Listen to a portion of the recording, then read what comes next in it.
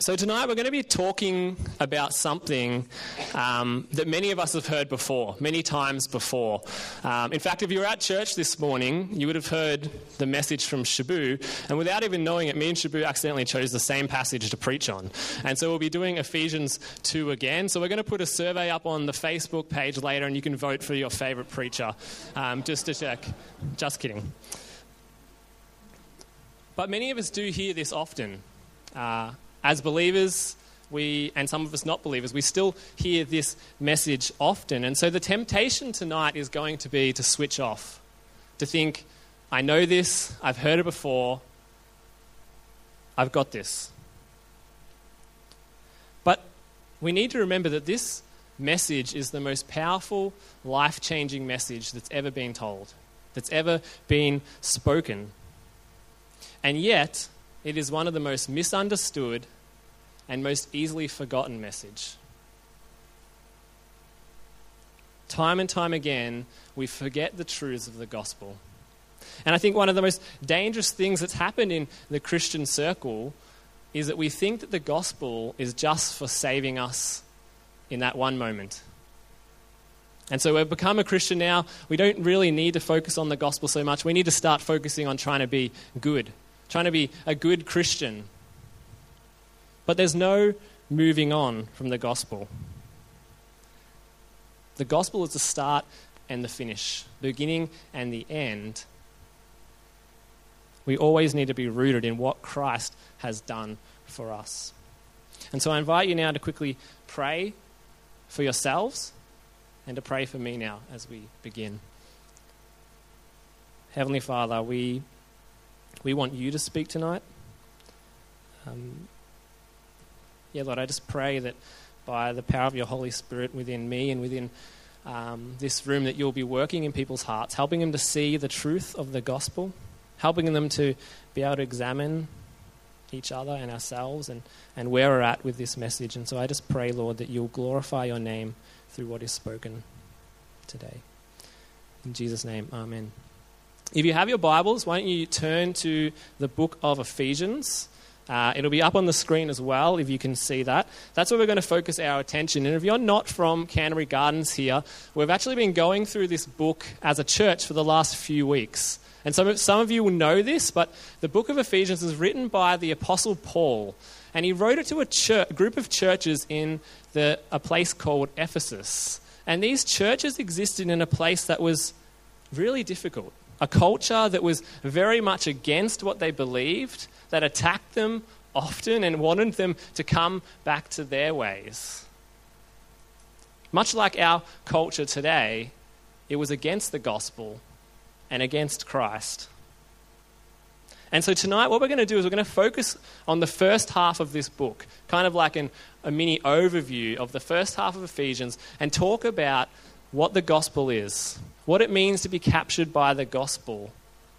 And then we're going to go to the second half at the next service and focus on what does the gospel look like being lived out in a community. And so Ephesians chapter 2. But before we get into it tonight, I want to tell you a story. A true story of a lady who I have a lot of respect for. This lady right here. Not many of you will know who this is. This is actually my great Nana. Or as I knew her, Nana Crawford. And I want to share a little bit of her story because I think it relates a lot to what we're talking about tonight. My Nana was born on the 2nd of April 1903 in a place called Cowdenbeath, which is in Scotland. I probably completely stuffed that up, but that's all right. She grew up in a difficult time. Not too long after, in her time was World War I, and this was a different time, a time where people struggled a lot. Many people didn't really get by, and those who did were just scraping by, and so it was a difficult life, a difficult upbringing. She was able to go to church as a young girl, but never really made a commitment to God. And her life just kind of went along, and it was up until the age of 24 when something happened that completely changed the direction of her life. She met a young man named Adam. This man was not a believer, And looking back on her life, Nana said that she wouldn't have married this guy if she had known God as she should have in that time. But she was in love, and so she married this man, and things began reasonably well. They had a daughter together shortly after being married, and her name was called Irene. The first couple of years was okay. It was a bit difficult. Irene had some difficulties with her health, but she was okay, and she began to grow. And not long after, they decided to have another girl. Her name was June.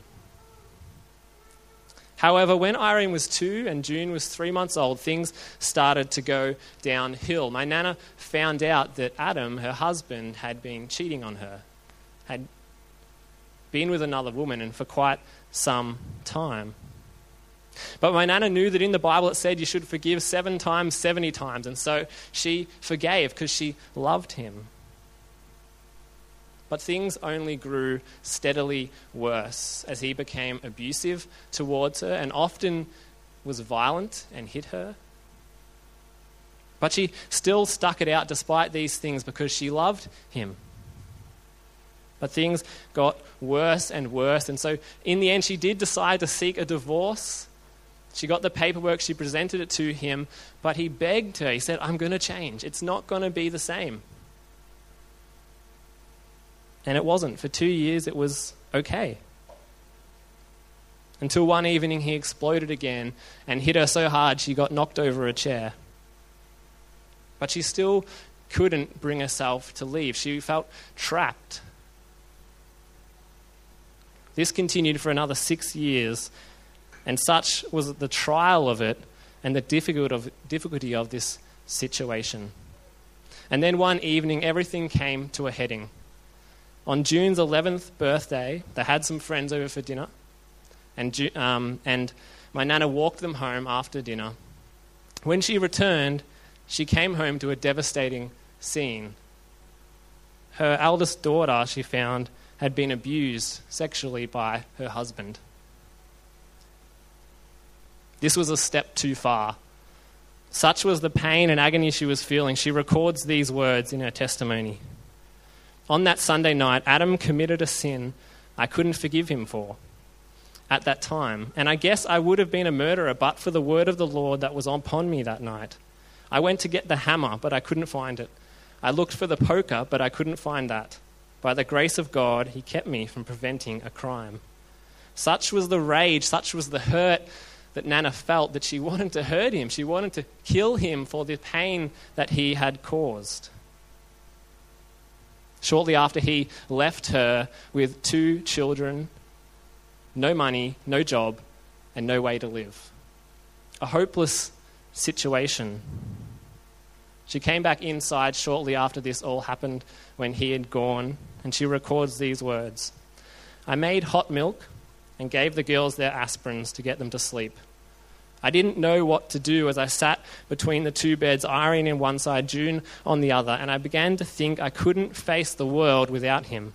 And I hadn't the health to work for my children, and I couldn't face my parents, so I began to think that there was only one way out, only one way to take our lives.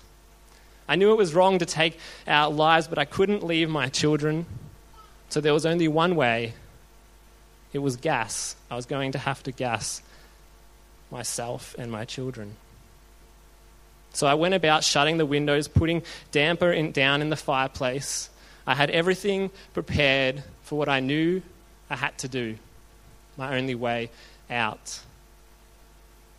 We're going to just leave this hanging here for a minute and come back to it at the end. But what I want to ask, the question tonight is, what causes these situations to happen? What causes a man to commit such acts and a woman to be in such pain that she feels like there's no hope? But take a step back from that. What causes so many terrible things to happen in this world? To be so much pain and hardship and things going wrong? What causes that? Well, the Bible actually answers this question, as it answers all the major questions in life. And the passage we're looking at today answers that question. So looking at Ephesians, we're going to start at chapter 2, and we're going to begin to see Paul give a diagnosis of humanity. Here's what it says, Ephesians chapter 2, starting in verse 1. And you were dead in the trespasses and sins in which you once walked, following the course of this world, following the prince of the power of the air, the spirit that is now at work in the sons of disobedience, among whom we all once lived in the passions of our flesh, carrying out the desires of the body and the mind, and were by nature children of wrath like the rest of mankind. And so these verses kind of have humanity looking into a mirror. And it concludes that there's two things about humanity that is wrong. The first thing is, it says, we were dead. Not the most flattering first description you want of humanity. We were dead. And then it gives three reasons why. Because if you're going to say someone's dead, it leads us to the question of why. Why were we dead? And the next verses go on to give us three reasons why we are dead. The first one you'll see in that first verse, it says, and you were dead in the trespasses and sins in which you once walked. And so it talks about sin. But I want to ask the question, what is sin? Because I think in Christian land we often throw around this word of sin, but I think many of us don't actually understand what sin is. And so to give us a really clear example of sin and what it means, we're going to go back to the very beginning. Back to the story in Genesis. When God created the world perfectly, he made people perfectly, a perfect world for them to dwell in. And yet something happened. Something changed everything. And we read in chapter 3, verse 1. Now the serpent, who was far more crafty than any other beast of the field that the Lord God had made, he said to the woman, did God actually say you shall not eat of any tree in the garden? And the woman said to the serpent, no, we may eat of the fruit of the trees in the garden, but God said you shall not eat of the fruit of the tree that is in the midst of the garden, neither shall you touch it, lest you die. But the serpent said to the woman, you will not surely die, for God knows that when you eat of it, your eyes will be opened and you will be like God, knowing good and evil. So when the woman saw that the tree was good for food, and that it was a delight to the eyes, and that the tree was to be desired to make one wise, she took of its fruit and ate. And she also gave some to her husband who was with her. And so we kind of see here that God had made this perfect world, and he gave humanity one rule to follow. Don't eat the fruit from the tree. But what did they do? They rejected God's idea and decided to make themselves God. To say to God, I'm a better God than you. I want to go this way. They rejected God as the only one who could make someone truly wise, and they decided to go to something else to make them wise. They chose themselves and their way more than the God who created all things. And so from this point, God pronounces punishment, condemnation on them, saying that they deserve death. But you might be thinking to yourself, well, is that really worth death? I mean, they made one mistake. Surely God's more compassionate than that. But the thing is, what we forget about sin is the greatness of a sin is really only measured by the greatness of the one who is sinned against. Think of it this way. Imagine you were walking down the street one day and you just walked up to a random person and slapped them in the face. What would happen? Well, depending on who you slapped, you'd either get abused and yelled at, or you would probably get punched back. But aside from that, probably nothing too extreme would happen. Okay, but imagine now you're walking down the street the next day and you see a police officer. And you walk up to them and you pick one of them out and you slap them in the face. What's going to happen? Probably they're going to tackle you to the ground, like on Cops, and be way too aggressive, and then arrest you and take you to jail. And you'll spend probably a fairly lengthy time in jail for assaulting a police officer. Imagine now if you went up to the President of the United States. Now, I realize some of you might like to slap him in the face, but that's beside the point. If you did, you would probably end up in jail for life.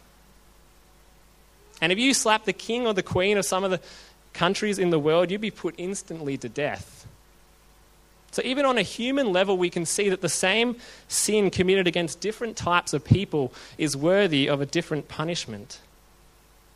But now imagine doing this. Imagine walking up to the creator of all things, the one who is deserving of nothing but praise, the one who has never made a mistake, who never will, who gives you the muscles in your body strength, and slapping him in the face and saying, I know better than you.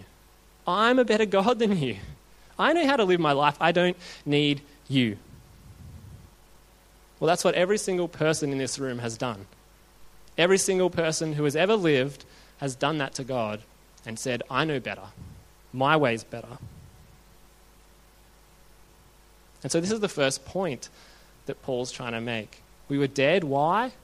Because we didn't only just do that once. We were walking. This was our lifestyle. We were continually walking in rejection of what God wanted in our own ways. And so the first point is, why were we dead? Because we were walking in our sins. And secondly, not only were we dead, but secondly it says, and you were dead in the trespasses and sin in which you once walked, following the course of this world, following the prince of the power of the air, the spirit that is now at work in the sons of disobedience. So we were following someone other than God. It says the prince of the power of the air.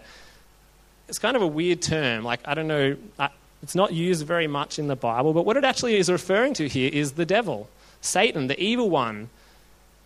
And it says we were following him. And you see that clearly in the story that we were just seeing, because Eve didn't just decide by herself that she was going to do the wrong thing. Someone enticed her, the snake.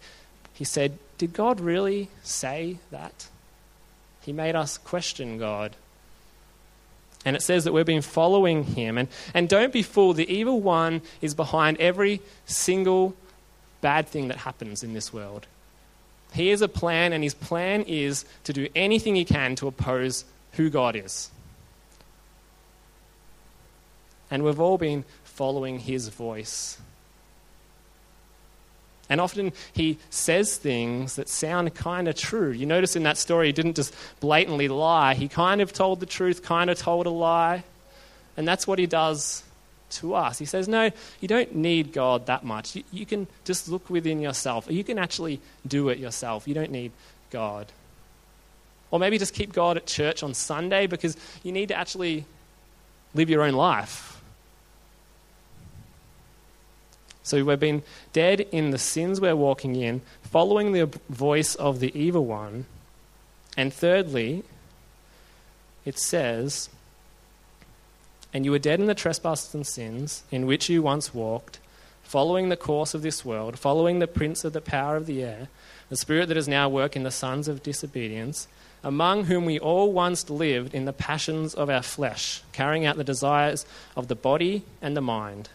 So thirdly, we were all living in the passions of our flesh.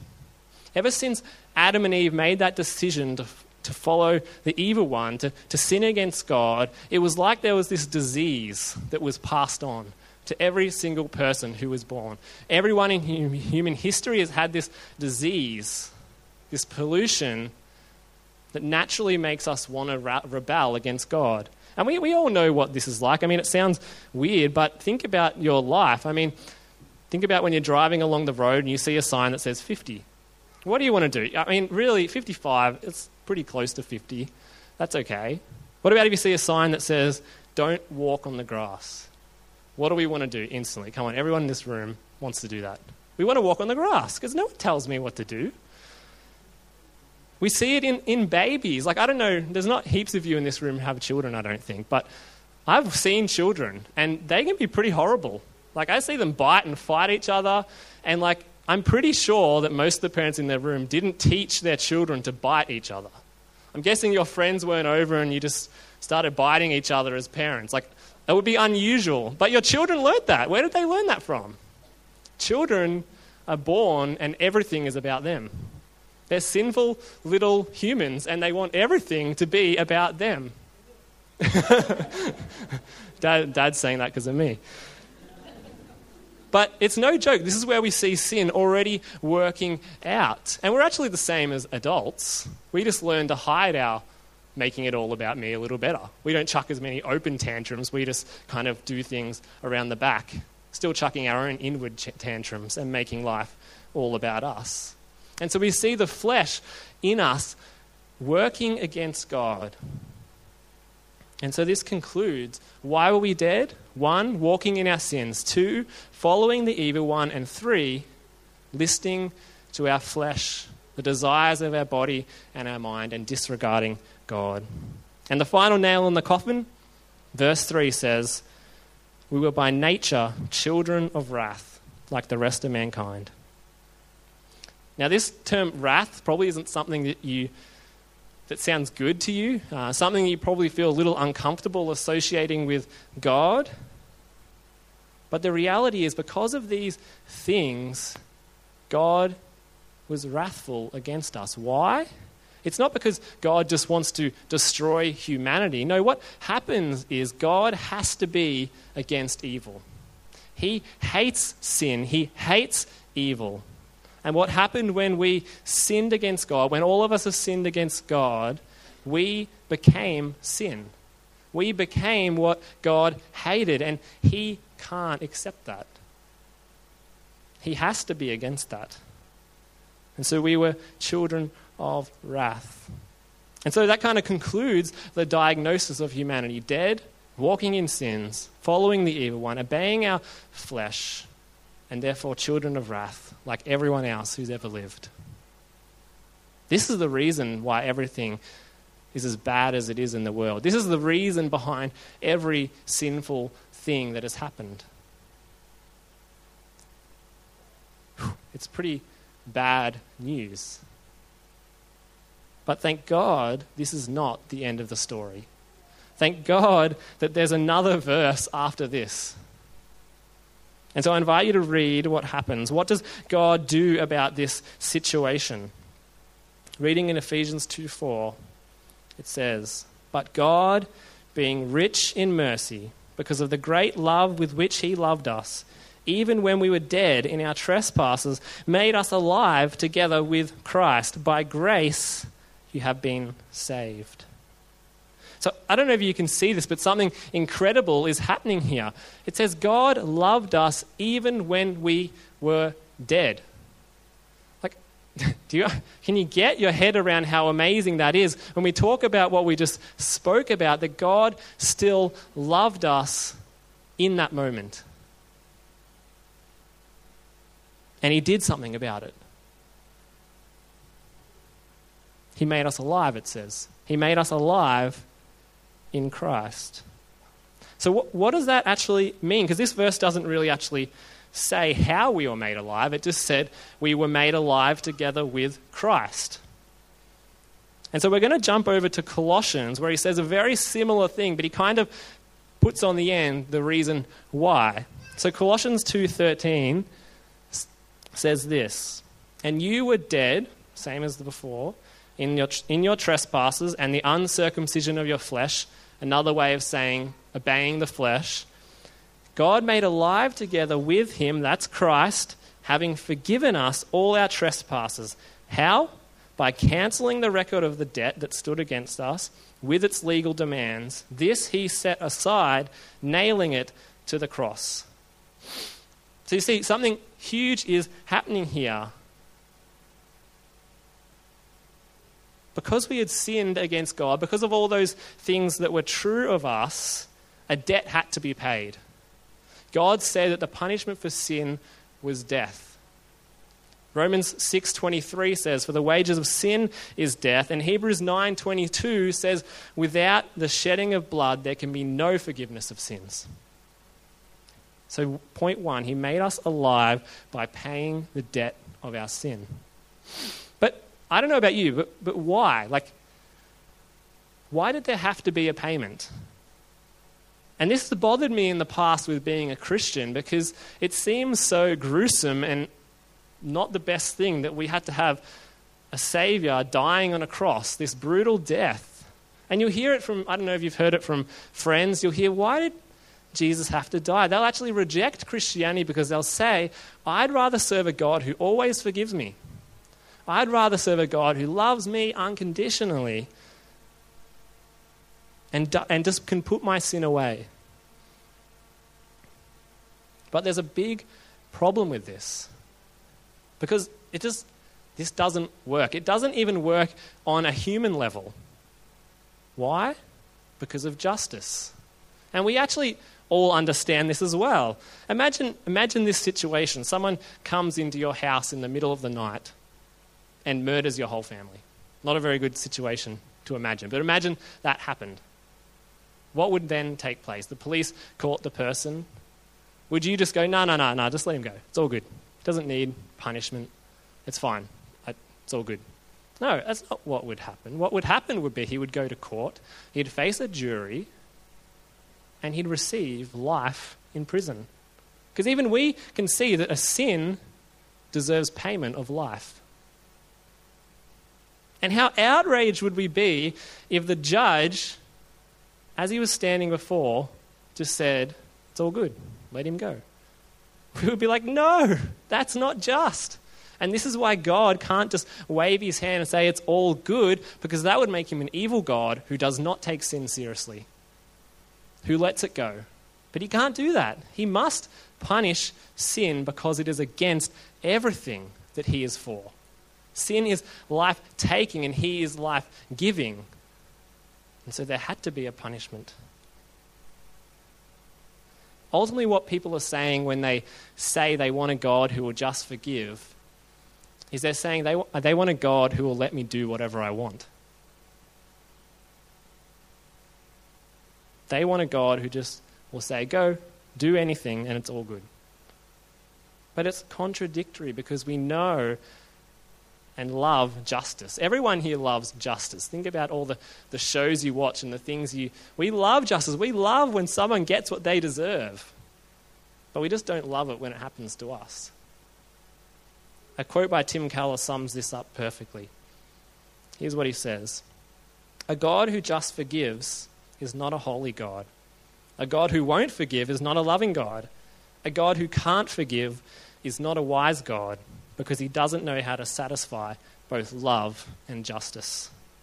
But in Jesus hanging on the cross, we see this beautiful coming together of both justice, because he's dealing with the problems in our hearts, he's dealing with sin, he's pouring out his judgment on the perfect one, Jesus, and love, because he's doing it and taking it upon himself. He had no obligation to do that, but he did it.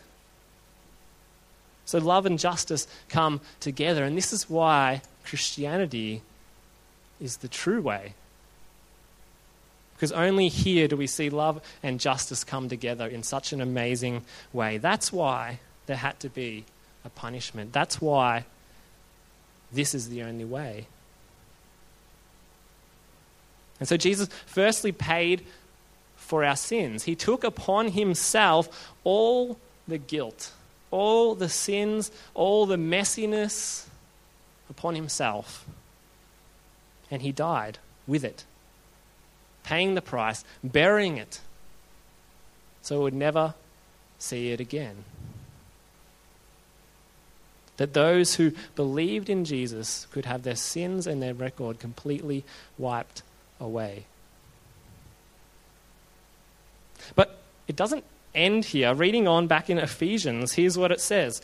But God, being rich in mercy, because of the great love with which he loved us, even when we were dead in our trespasses, made us alive together with Christ.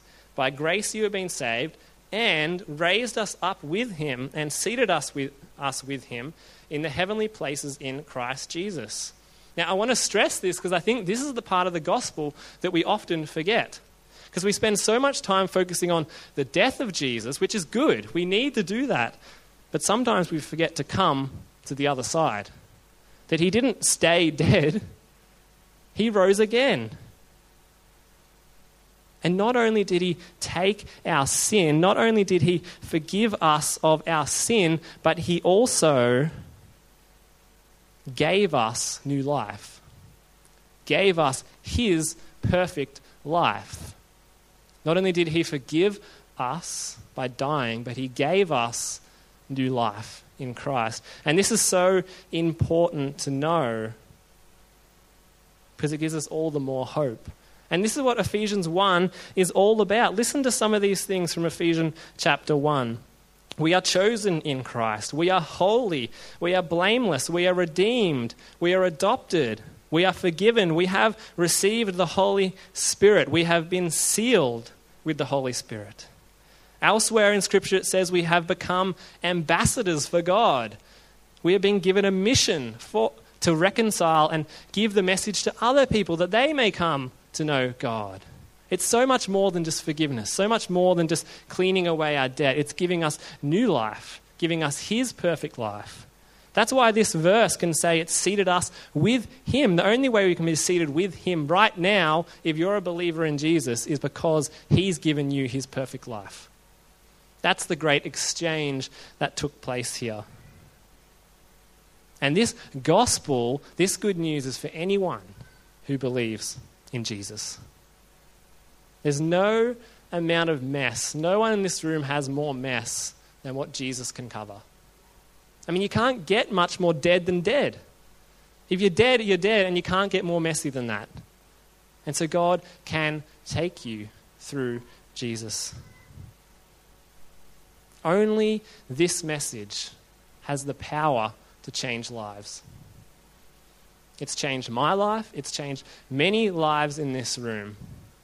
But only this message has that power. Only the gospel can change your life. Only Jesus, when you look upon Him, can change your life.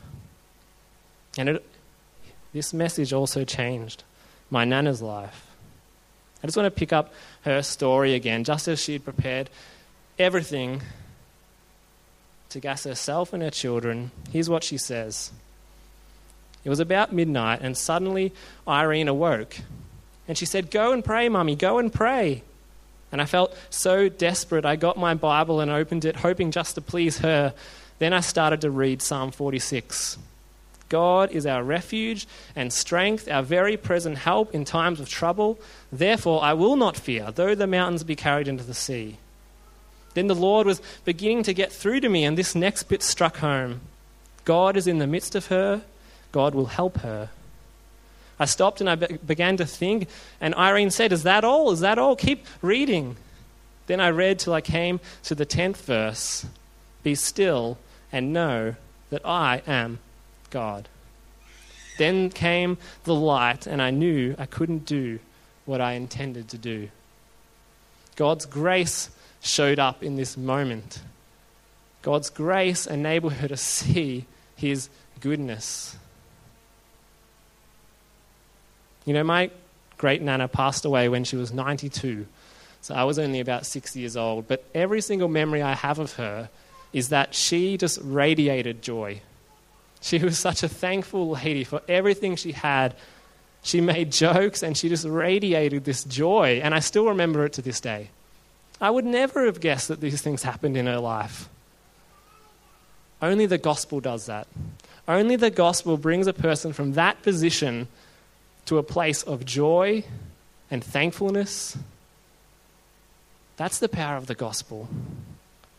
And so the question for tonight is, have we been captured by that gospel?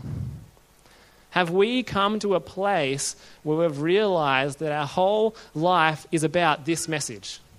That there is no other way? Have you been captured by this gospel? And so I want to close tonight by challenging the different types of people in this room. There's 3 types of people in this room tonight.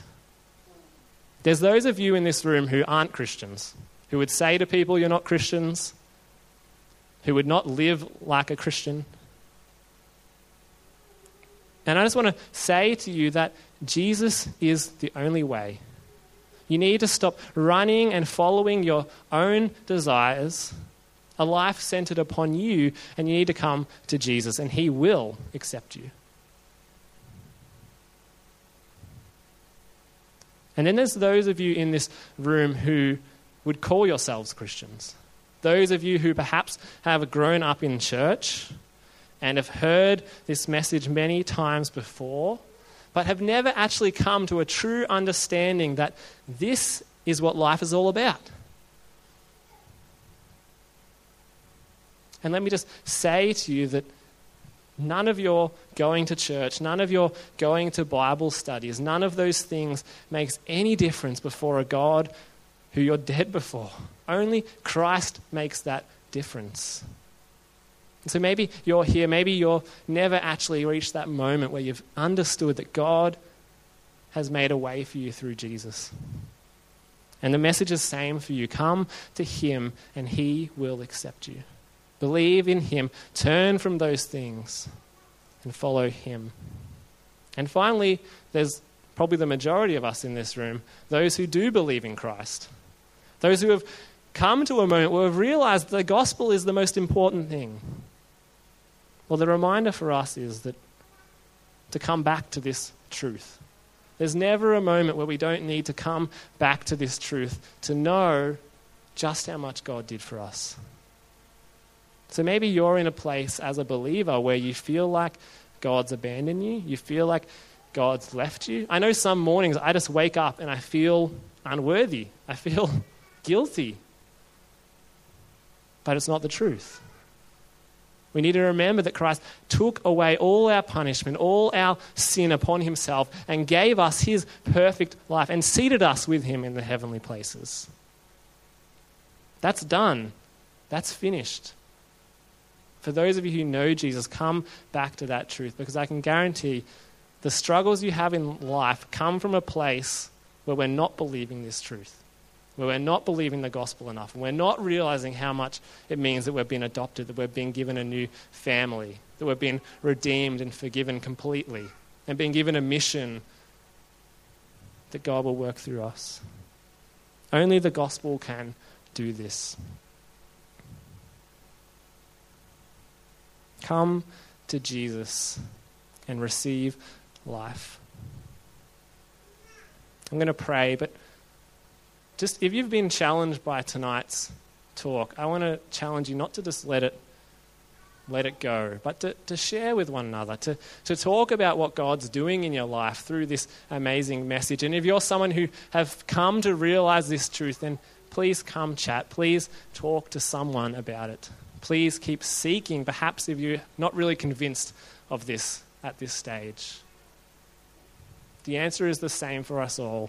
The gospel can save and set us free. Let me pray.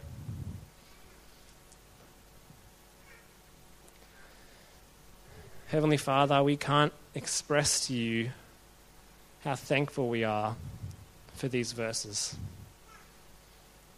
Thankful because you did something about the state of our hearts. You did something about the fact that we were dead, that we were walking in our sins, that we were obeying the evil one, that we were listening to our flesh, and that we were under wrath. But you did something. You sent your Son. We thank you for that, Lord. Forgive us for when we forget what you've done, when we wallow in self-pity, when we get stuck in places where we feel unworthy. Help us to run to you in that time. Help us to run back to you. And Lord, I just pray that you'll continue to work in our lives and make yourself glorified through all that we do. We're just going to pray this in your name, Jesus. Amen.